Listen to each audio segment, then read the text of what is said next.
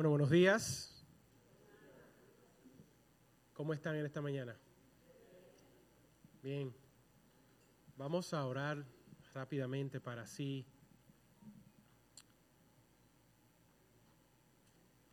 entrar rápidamente en lo que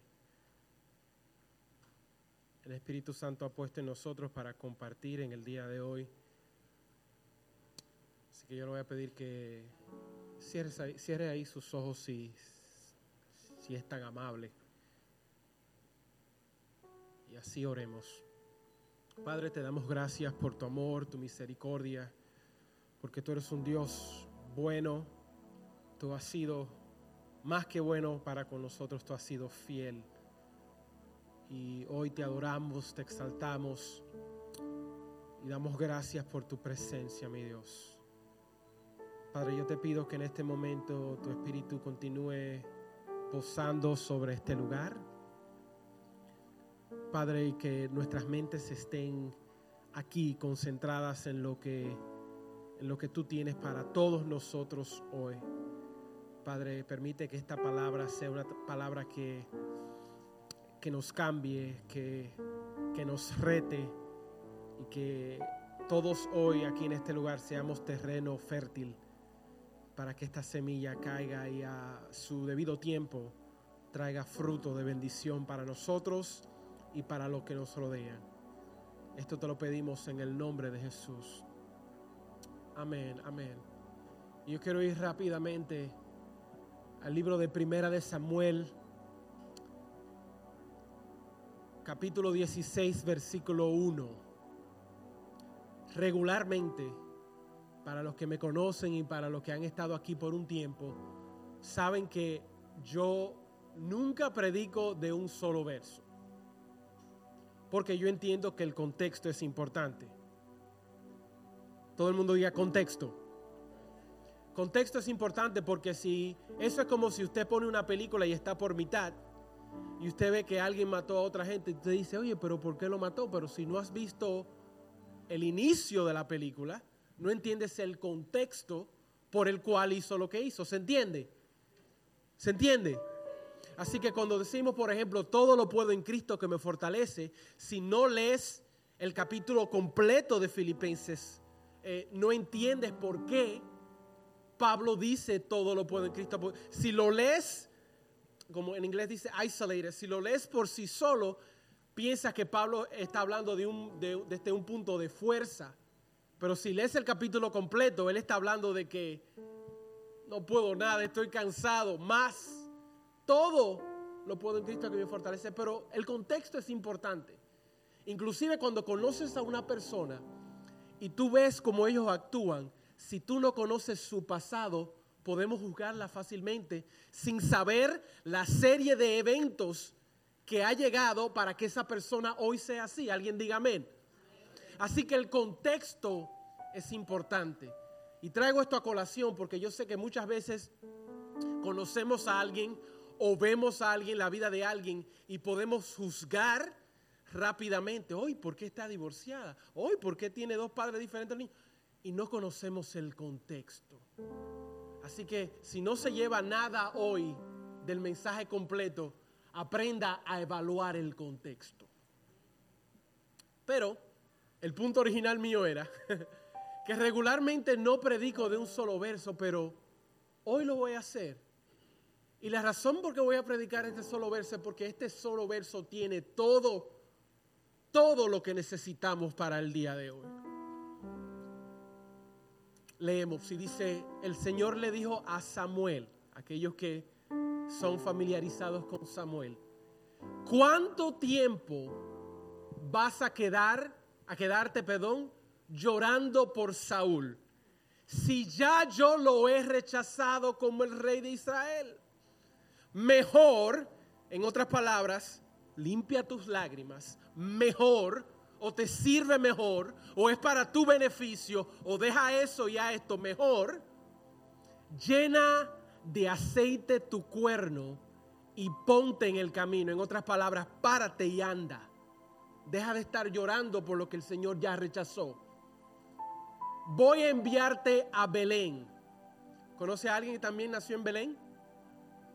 I love the Bible. Voy a enviarte a Belén, a la casa de Isaí.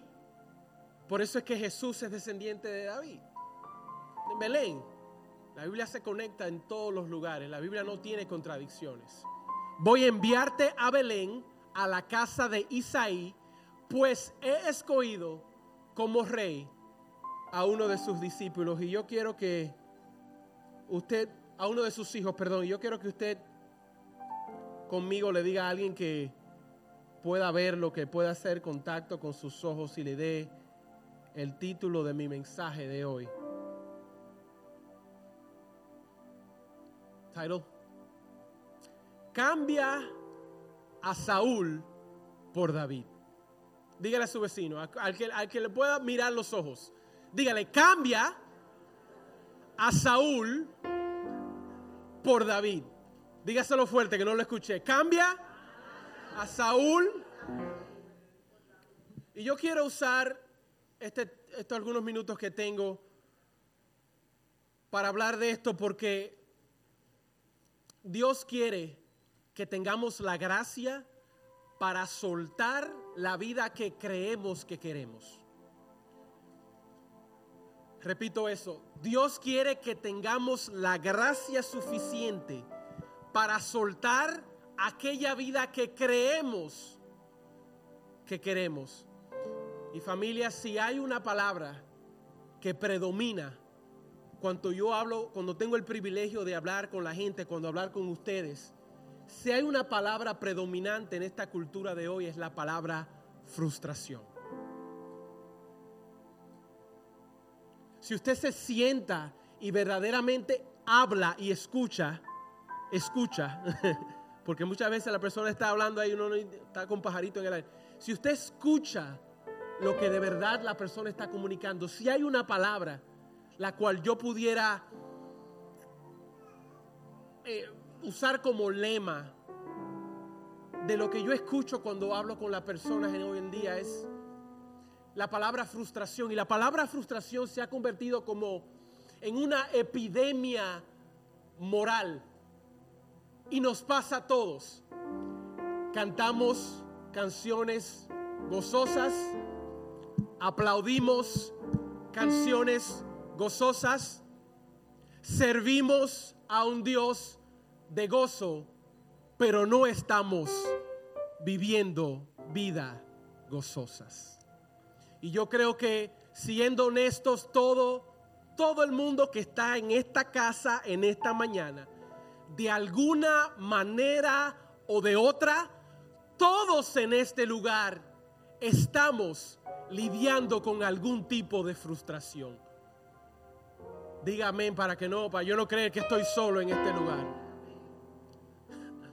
¿Hay alguna área de tu vida, ya sea espiritual, ya sea matrimonial, ya sea de paternidad, ya sea en tu caminar cristiano, ya sea en oración, ya sea en tu iglesia, ya sea en tu familia? Pero todos, de alguna manera u otra, y todos los que escucharán este mensaje a través del internet, estamos lidiando con la frustración. Y mientras yo pensaba en lo que es la frustración, hay un segmento de la población que está frustrado con alguien o con alguna cosa. Estamos frustrados por las cosas que suceden en esta vida, pero hay personas simplemente que están frustradas con la vida. ¿Y de dónde surge la frustración? La frustración viene de cuando hay expectativas que no son cumplidas. Tú no puedes frustrarte con algo que no estás esperando. La frustración es el resultado de tener una expectativa de algo que no es cumplido. Y cuando ese algo no es cumplido, yo me frustro. ¿Tiene sentido? ¿Tiene sentido? Y estoy preparando esta es la plataforma de lo que yo quiero hablar. Y una de las cosas que el Señor ha estado trabajando en mi vida, yo creo que mientras más tú vas, no poniéndote viejo, pero madurando, vamos a usar esa palabra, tú comienzas a alinear tus expectativas. Y en el momento que tú comienzas a alinear tus expectativas de Dios, comienzas a vivir una vida cristiana no frustrada. Cuando tú hablas con un cristiano, ¿sabes cuál es la clave o la razón predominante por qué el pueblo cristiano está frustrado? Porque tiene la expectativa incorrecta de Dios. Y esto viene a atacar el mito de que el Señor existe para complacernos. Si el Señor existiera para complacernos, nosotros los usáramos a Él y Él no a nosotros. Alguien diga amén, porque me siento que yo estoy solo. Esa es la frustración más grande de gente que tienen una expectativa de Dios, esperando que Dios haga algo. Dios no lo hace, ahora me frustro. ¿Y qué pasa? El pouting, how would I say pouting? Tirar rabietas no funcionará con tu esposo, funcionará con tu esposa, funcionará con tu trabajo, pero las rabietas no funcionan con Dios. Alguien diga amén. Y si usted estudia las palabras y la práctica de Jesús, yo creo que su misión no es que nosotros vivamos una vida frustrada. La palabra de Dios no dice: venid a mí todos los que están trabajados y cansados y yo les daré frustración. Yo los haré. Si usted lee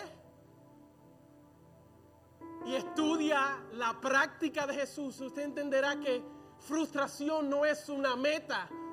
Una constante frustración no es una meta que el Señor, no es el sueño de Dios para tu vida.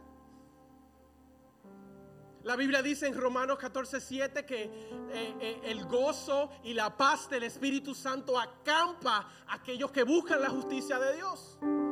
Y si yo tengo una relación directa con Dios, una relación directa con el Espíritu Santo, no hay posibilidad de que yo viva una vida de constante frustración. Ahora bien, yo lo que sí creo es que el Señor utiliza la frustración como aquella lucecita que se prende en tu carro cuando tú tienes que chequear el motor, que dice check engine. La frustración es esa lucecita que se prende y te dice: mira, hay algo, hay una expectativa de mí que tú estás creyendo y tú creíste que escuchaste que yo lo iba a hacer y yo no lo he hecho. Tú tienes que realinear tus expectativas. Y yo le decía a alguien esta semana: hay veces que el Señor no nos va a sanar. Hay gente que se va a morir. Tu rompimiento es posible que no estés al doblar de la esquina. Ay, alguien diga amén. Es posible que pierdas tu trabajo y no consigas otro. Y yo creo que hemos predicado y estamos en este tiempo predicando un evangelio de fantasía a la gente, que cuando la gente se encuentra con la realidad de lo que es el caminar cristiano, comienza a frustrarse porque sus expectativas son distintas.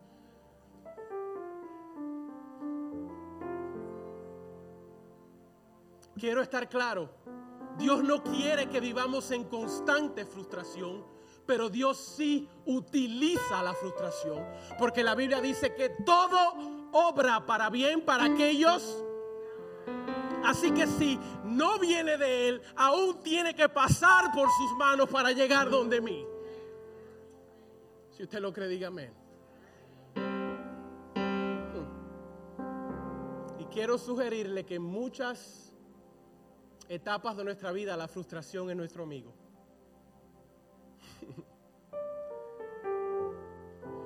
La frustración es el resultado de expectativas fallidas. Y tú sabes qué, me he dado cuenta que hay expectativas que no las sabemos hasta que nos pasa. Me explico.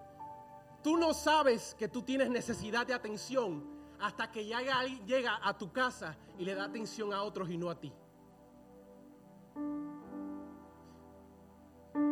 Este lado no me está dando amor, vamos para este lado. Tú no sabes que falta amor a tu vida hasta que tú ves esa persona que tú quieres dándole amor a otro y no a ti.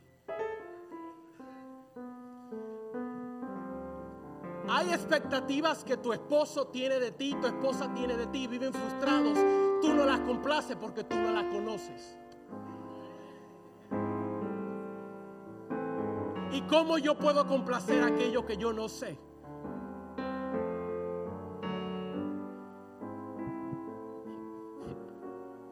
No siempre estamos conscientes o no siempre vocalizamos las expectativas que tenemos. Usted no se imagina con la cantidad de parejas que nos juntamos, Marian y yo, frustrados en su vida íntima, matrimonial. Porque hay expectativas que no están siendo cumplidas porque no han sido comunicadas. Yo voy a dejar eso. Eso es por una sesión de parejas. Eso, perdónenme, sáquenlo del eso no va.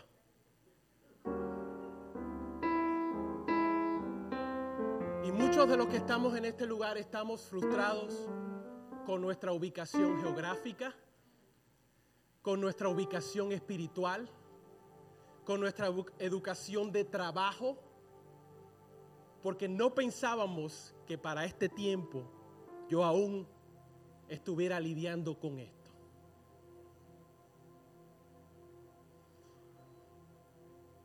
Hay cosas en nuestra vida que estamos lidiando con ellas que decimos, es que no puede ser, como dicen los venezolanos, que yo a esta altura de juego esté bregando con esto. Alguien diga amén. Hay personas que a esta altura de juego no pensaban estar solteros. Hay personas que a esta altura de juego no pensaban estar divorciados. Hay personas que a esta altura de juego estaban esperando tener hijos y no lo tienen. Una de las cosas que yo he aprendido es que nosotros debemos madurar de lo que dependemos del Señor. Me explico. Es posible que tú no dependas del Señor ya para dinero, pero pues tienes que depender de Él para la paz en tu vida. Es posible que ya tú no necesites depender del Señor para encontrar una esposa o una esposa, pero ahora dependes de Él para llevar tu matrimonio. Y cuando no alineamos nuestra expectativa de la manera que maduramos, creemos que como ya no dependemos de Él de la misma manera, ya no lo necesitamos. ¿Se entiende? Tú dependes del Señor hoy diferente de como dependías 10 años atrás. Yo no necesito depender del Señor para echarle gasolina en mi carro. Yo trabajo para eso. Yo necesito del Señor para tener la mente de Cristo para no ahorcar mis 3 hijos. Que no era algo que yo necesitaba depender del Señor 10 años atrás. ¿Se entiende, mi gente? Y cuando no maduramos y no avanzamos y no entendemos que del Señor vamos a depender de Él de acuerdo a la temporada de nuestra vida. Mi mamá me dice que mientras, dice, ella no oró tanto que en los años de juventud mía. Dice ella, yo siento que ahora oro menos. Porque ahora ella depende del Señor diferente. ¿Y qué pasa con nuestro caminar cristiano? Es que yo me he dado cuenta que la persona inmadura en Cristo tiene que mantenerse en Cristo, tiene que mantenerse en crisis para mantenerse firme. Hay personas que el Señor no puede elevar porque si los eleva lo pierde. Así que Él tiene que mantenerte en crisis porque tú solamente oras cuando estás en crisis. Hay personas que el Señor mantiene frustrados porque si ustedes no han leído el pueblo de Israel, el pueblo de Israel, el Señor lo bendecía, se creían la película y buscaban otro Dios, caían, bobaban y buscaban de Dios, el Señor lo levantaba, dependían del Señor, se creían la película, volvían y caían. ¿Les suena como a alguien parecido? Si está en este lugar, no lo mire.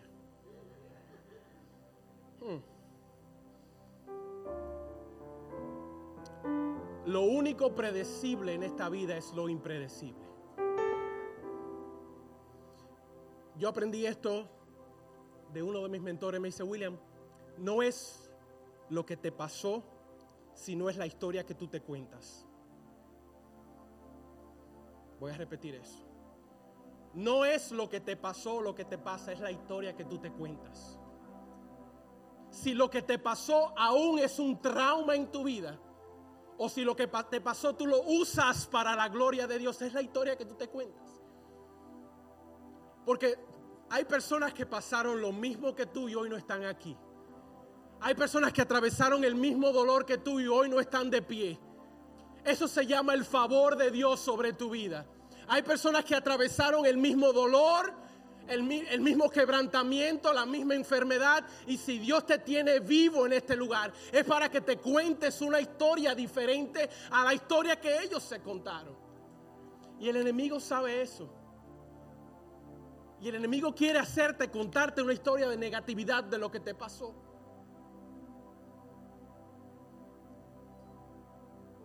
¿Cuánto tiempo, Samuel? Yo conozco personas que todavía están llorando algo que pasó en el 95. No, porque si yo tuve una oportunidad y si él no me hubiera hecho eso, mira, hoy estuviera. ¿Cuánto tiempo te vas a seguir lamentando por aquello que yo rechacé, dice Jehová? Y no avanzamos en nuestra vida cristiana porque seguimos allá en Egipto pensando, que si él no me hubiera hecho esto, y que si mi padre no me hubiera dejado, y que si esa iglesia no me hubiera... Y nos quedamos estoqueados, como decimos, en ese círculo vicioso, porque estamos enamorados de Saúl, y el Señor tiene a David preparado por nosotros, pero...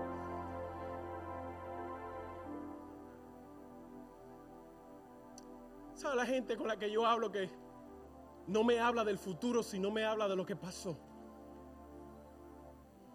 Que en su vocabulario es solo no, porque cuando yo estaba en Santo Domingo, mira, porque cuando yo estaba en Cuba, que mira que yo esto, y que mira, y el Señor me usaba, y Saúl representa el pasado, David representa el futuro. Put that verse back. ¿Están conmigo todavía? ¿Cuánto tiempo? La vida no es un documento de Word que puedes ir y darle a delete. Hay cosas, como dicen los americanos, que no hay do-over. Hay cosas que si se dañó allá, se dañó. Avanza, muévete. ¿Cuánto tiempo vas a quedar llorando por Saúl? Muchos no avanzan en su matrimonio porque quieren venir a recordarle algo que pasó 10 años atrás. Que si tú no me hubieras hablado así, ¿cuánto tiempo? No, que la hermanita en el culto del 2008 no me saludó, yo no puedo. ¿Cuánto tiempo vas a quedar llorando por Saúl? Si el esposo se fue. Él usará eso para la gloria de Dios. Si el esposo me fue infiel y se fue, si la esposa me fue, eso lo usará Dios para su gloria, porque todo ayuda para mi bien, todo tiene que pasar por la zarza de sus manos. Yo no soy una casualidad, yo soy hijo de Dios. Él es mi padre y mi padre me ama. Así que todo lo que sucede en mi entorno es porque Él lo manda o Él lo permite. El Señor nos dice cuánto tiempo. Saca eso ya de tu corazón. Saca eso de tu boca. Perdona, avanza, sé libre. Gloríate en mi gloria. Camina hacia la tierra de que fluye leche y miel. Deja eso atrás. ¿Cuánto tiempo te vas a quedar llorando por aquello que yo rechacé? Y muchas veces queremos revivir cosas que el Señor ya las requete matado. El pueblo de Israel, para los que no sabían, el pueblo de Israel era un pueblo que no podía mantener el enfoque. Ellos iban caminando y comenzaban a mirar para un lado. Mira. Y el Señor dijo, yo voy proveyendo para ti. Yo voy proveyendo para ti. Y ellos querían un juez. Y no juez como ustedes conocen, juez.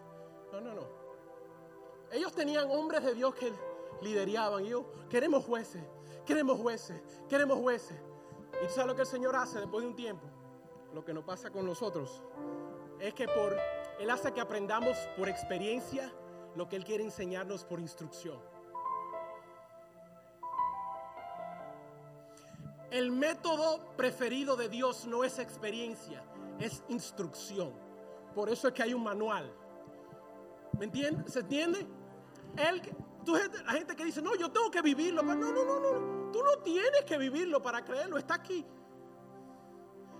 Es por instrucción y no experiencia. Entonces, ¿qué sucedió? El pueblo de Israel querían juez. Y seguían que querían juez. Y el Señor dijo, está bien.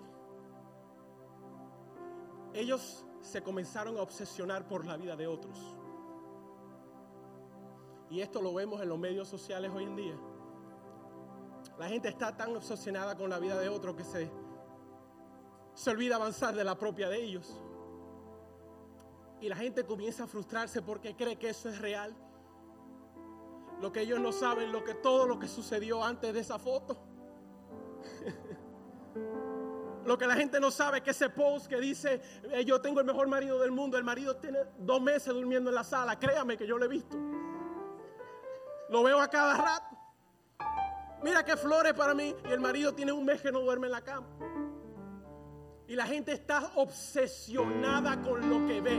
Y entonces con lo que ve comienza como el pueblo de Israel a decir, oh Señor, la lucecita, yo quiero eso. Y el Señor dijo, tú estás dudando de la credibilidad de que yo sé lo que tú necesitas más de lo que tú sabes lo que tú necesitas. Casi le pongo el título a este mensaje, soltar la vida que creemos que queremos. ¿Están conmigo todavía? ¿Le está ayudando esto? Nunca vas a poder encontrar lo que Dios tiene para ti si estás obsesionado con lo que Dios tiene para todo el mundo. Lo que puede parecer restricción es protección. Cuando tú ves que Dios no quiere darte algo, no es porque Él quiere ser malo contigo, es que Él quiere protegerte de lo que eso puede traer. Hay relaciones que se quebrantan porque el Señor quiere librarte de lo que puede suceder. Hay estatus económico que no cambia porque el Señor sabe que si te lo cambia hay problema. Él tiene que mantenerte cojo para su dependencia. No escuchan, dice, en lo poco fuiste fiel. No en lo poco fuiste desordenado o en lo poco fuiste a veces doy, a veces. Hay cosas que el Señor no puede hacer para tu propio bien. Hoy, no sé usted, pero hoy yo le doy gracias al Señor por oraciones no contestadas. Alguien diga amén. Hoy yo le doy gracias al Señor por oraciones que Él no contestó.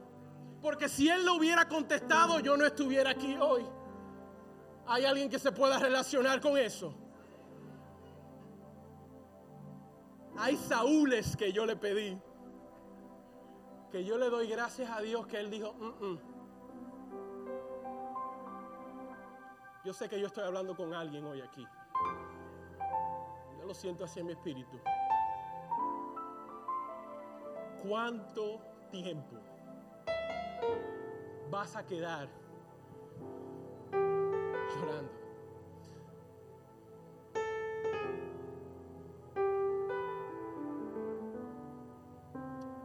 Dios le da instrucciones a Samuel. Samuel ya estaba en edad. Y Samuel le dice, ¿de verdad, Señor? A esta altura de juego, ¿tú quieres que yo siga en el jueguito de buscar reyes? ¿Hay alguien en este lugar que sabe lo que es comenzar de nuevo en una etapa donde tú pensabas que tú no tenías que comenzar de nuevo? ¿Hay alguien en este lugar que pueda ser honesto y decir, mira, yo pensaba que en esta área yo la tenía ya dominada, pero yo tengo que comenzar desde cero? Ese soy yo. Él dice, mejor llena de aceite tu cuerno. El aceite representa la unción. Algo bien básico. Mucha gente cree que Cristo es el apellido de Jesús y no es así. Él no es Jesús Cristo, no. Jesús, Emmanuel, Hijo de Dios. Cristo significa el ungido. Así que Jesús, el ungido. Eso es lo que significa Cristo. El aceite representa la unción. Él está diciendo, llena tu copa de unción y vete a hacer lo que yo te mandé a hacer.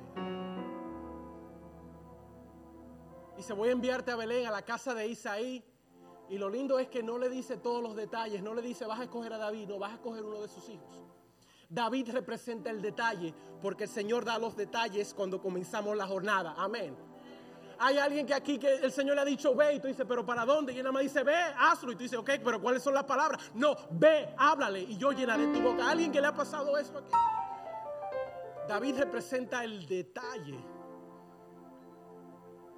Ahora, cuando Dios le hace esta pregunta, Él está diciendo, ¿cuánto tiempo te vas a quedar llorando? No porque Él no sabe la respuesta. Él está preguntando para saber si tú sabes la respuesta. Y a Él preguntarle cuánto tiempo te va a quedar llorando, eso significa que Él no va a cambiar la situación.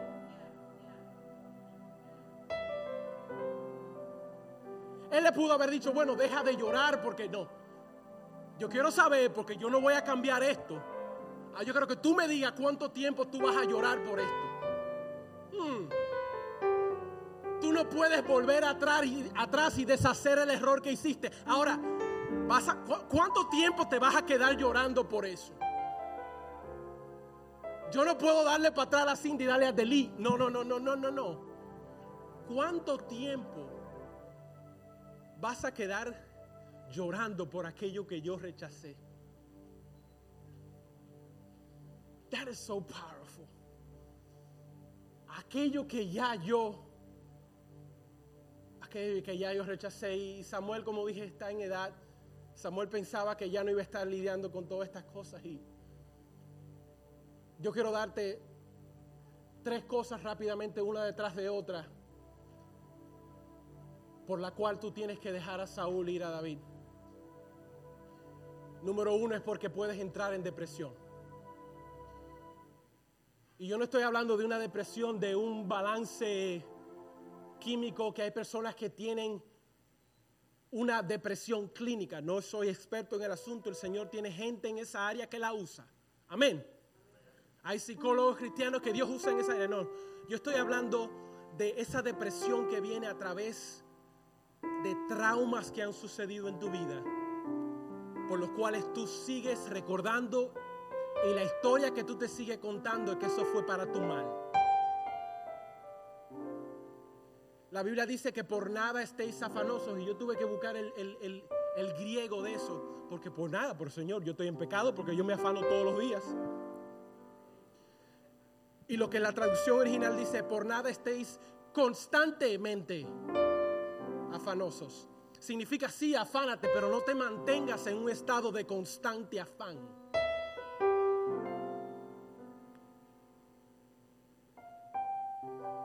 Y podemos ver esto manifestado, y he predicado sobre esto en Elías, donde Elías se va a la montaña, entra en depresión y le dice, Señor, quítame la vida. Y en Primera de Reyes 19:5, next verse, él se acostó debajo de un arbusto a morirse. Eso fue lo que fue a hacer. Señor, quítame la vida, versos antes. Luego se fue a acostar a un arbusto y se quedó dormido. El Señor dijo, levántate y come, porque el largo camino te resta. Levántate y come. Yo escuché un pastor decir que muchas veces lo más espiritual que puedes hacer es levantarte y comer. Ustedes no se dan cuenta que la persona que, bueno, ese va a morir rápido porque dejó de... ¿No ha escuchado eso? ¿No ha visto eso antes? O ya no está tragando nada, ya. Levántate y come, porque el largo camino te resta. Y esa palabra es para alguien aquí hoy.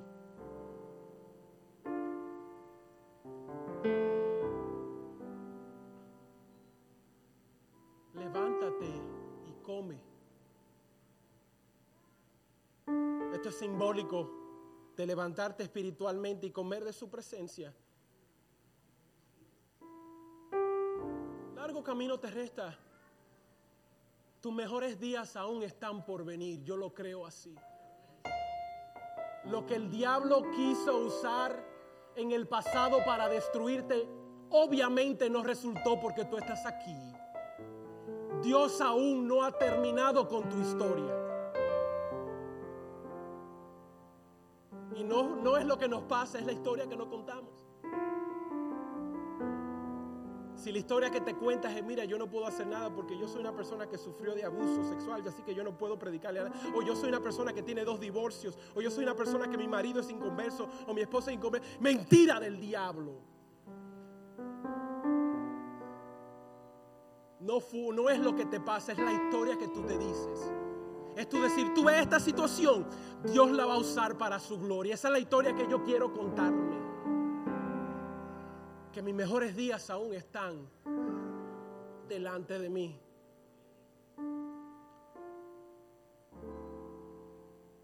La segunda razón por la cual tienes que soltar a Saúl es porque si no lo hacemos, next slide, evitamos el compromiso total. Esto sucede mucho y yo no tengo tiempo para desglosarlo. Es posible que muchos de nosotros terminamos una relación, ya sea una relación de pareja o una relación de amistad, y eso se quebrantó, eso se quebró, eso se dejó atrás, pero el corazón se quedó allí. Así que en lo siguiente no nos damos totalmente.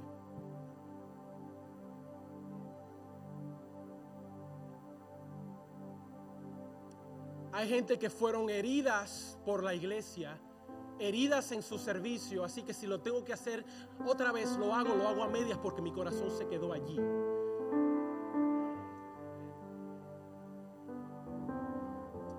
Cuando estamos abrazados a lo que el Señor ya rechazó, cuando David viene no lo podemos dar enteramente porque mitad de nosotros se quedó allí. Así que evitamos el compromiso total. Evitamos de que tú puedas entrar en mi vida y ver lo que hay detrás de esta cortina, lo que hay detrás de este micrófono.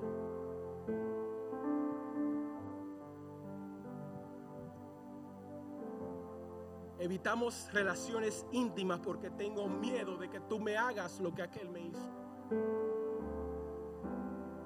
Evitamos darlo todo porque todo se quedó allá. Y no tengo nada que dar aquí. Esa es la historia que nos contamos. Samuel era un gran hombre de Dios, pero aún así estaba gimiendo por lo que Dios ya había rechazado. Y muchos de nosotros en nuestro caminar cristiano estamos en el camino, no es que estamos, pero nosotros evitamos el compromiso total, porque parte de nosotros se quedó allá. Y no lo decimos, pero no nos entregamos enteramente porque hay algo en nuestro subconsciente que dice, te van a herir, te van a mentir, te van a prometer, no van a cumplir. Glory to God. Aleluya. Esto es para alguien aquí hoy. Esto es para alguien aquí hoy.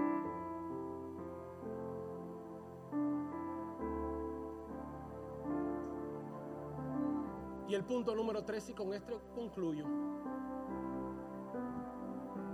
Génesis capítulo 41, versos 50 y 51. Antes de comenzar el primer año de hambre, José tuvo 2 hijos con su esposa Asenat, la hija de Potifera, sacerdote de On. Eso tiene un significado, no tengo tiempo para eso. Al primero lo llamó, diga conmigo, ¿lo llamó qué? Porque dijo, Dios ha hecho que me olvide de todos mis problemas y de mi casa paterna. Muchos de nosotros en este lugar tenemos que soltar. Pero yo hablo de soltar de una vez y por todas. Soltar y botar el GPS donde lo soltamos. Porque muchos lo soltamos, pero sabemos cómo llegar derechito donde lo botamos. No, yo no, jamás, yo no vuelvo. 2 semanas, alguien te hace algo malo, ahí caigo. Ese es tu mecanismo de defensa. volver a lo conocido, volver a lo que tu piel y tu carne quiere, porque ahí te sientes seguro. En la crisis, en el dolor, sientes que es tu identidad. Aleluya. Y el Señor quiere decirte, tú David está a la puerta y es mejor que tú Saúl. ¿Cuánto tiempo vas a durar cargando y lamentándote por lo que hicieron, por lo que dieron y lo que no hicieron? Deja suelta eso ya. Sé libre. Vive en el gozo y en la plenitud de Cristo. No tiene sentido que como cristianos vivamos una vida frustrada en el camino. No. La abundancia de Dios no es riqueza, la abundancia de Dios es vivir una vida en plenitud, en gozo, donde tú entras en el espacio, donde tú entiendes para lo que el Señor te creó. Y Saúl ya no más tiene control con lo que Dios quiere hacer en tu vida. Y yo lo miro a ustedes y yo veo tanto potencial. Gente con llamado, gente con unción, gente que tal vez puedan hacer esto mejor que yo. Pero mientras Saúl esté presente no podrás. Glory to God. Glory to God. Hallelujah. Dios ha hecho que me olvide de mi casa paterna y me lleva al último punto. Last point. Si no soltamos a Saúl, vamos a perder nuestro favor. El favor de Dios no es únicamente para darte posiciones. El favor de Dios es para librarte de cosas. Si tú miras a tu círculo, las personas de tu familia, las personas de tu trabajo, ¿dónde están hoy? ¿O crees que es coincidencia de que tú aún estés de pie? Eso se llama el favor de Cristo. Todas las personas o la mayoría de las personas que fueron a la escuela secundaria conmigo o están presas o están muertas o están inválidas. En Santo Domingo decimos la palabra chepa. Yo no sé cómo se traduce eso, pero eso no fue una chepa. Eso no es una casualidad. No es que el favor de Dios no es para arrogancia, el favor de Dios es para servicio. Cuando tú entiendes que tú tienes el favor de Dios sobre tu vida, tú entiendes que es para dar por gracia lo que por gracia has recibido. La razón que yo hago lo que hago y me paro domingo tras domingo y les sirvo, no es por arrogancia, es porque sé lo que ha hecho en mi vida. Lleguen 10, lleguen 60, lleguen 3. No se trata de nadie aquí, se trata de Cristo.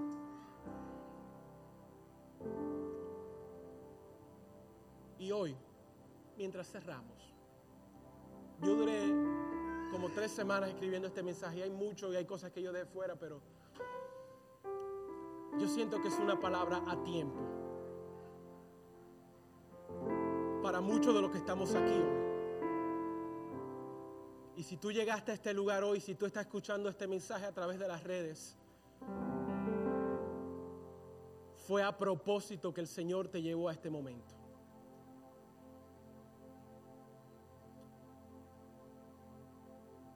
Hay una canción antigua que dice: ¿cuánto tiempo hace ya que no buscas de Dios?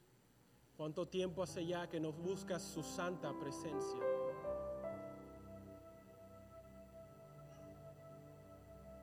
El ayer terminó. Así que la pregunta es, can you put the verse back? La pregunta es para nosotros aquí. First verse, First Samuel. La pregunta es para todos los que estamos en este lugar. Cambiamos el nombre de Samuel por tu nombre. Y el Señor le dijo a William: ¿cuánto tiempo vas a quedarte llorando por Saúl si ya yo lo he rechazado como rey de Israel? Le voy a invitar a que cierre sus ojos. Y usted mismo con el Espíritu Santo ahí. Usted directamente con el Espíritu Santo.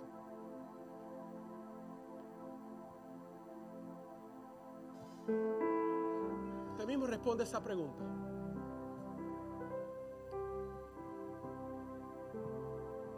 ¿Cuánto tiempo te vas a quedar lamentando por lo que pasó y que me hicieron y que me dijeron y que no y que y si yo y usted no conoce el dolor que yo? Llena tu cuerno con aceite. Lo que yo tengo delante de ti es mayor que lo que has vivido. No importa qué edad tengas, yo aún quiero usarte para una mayor gloria. Oh Espíritu Santo, paséate en este lugar.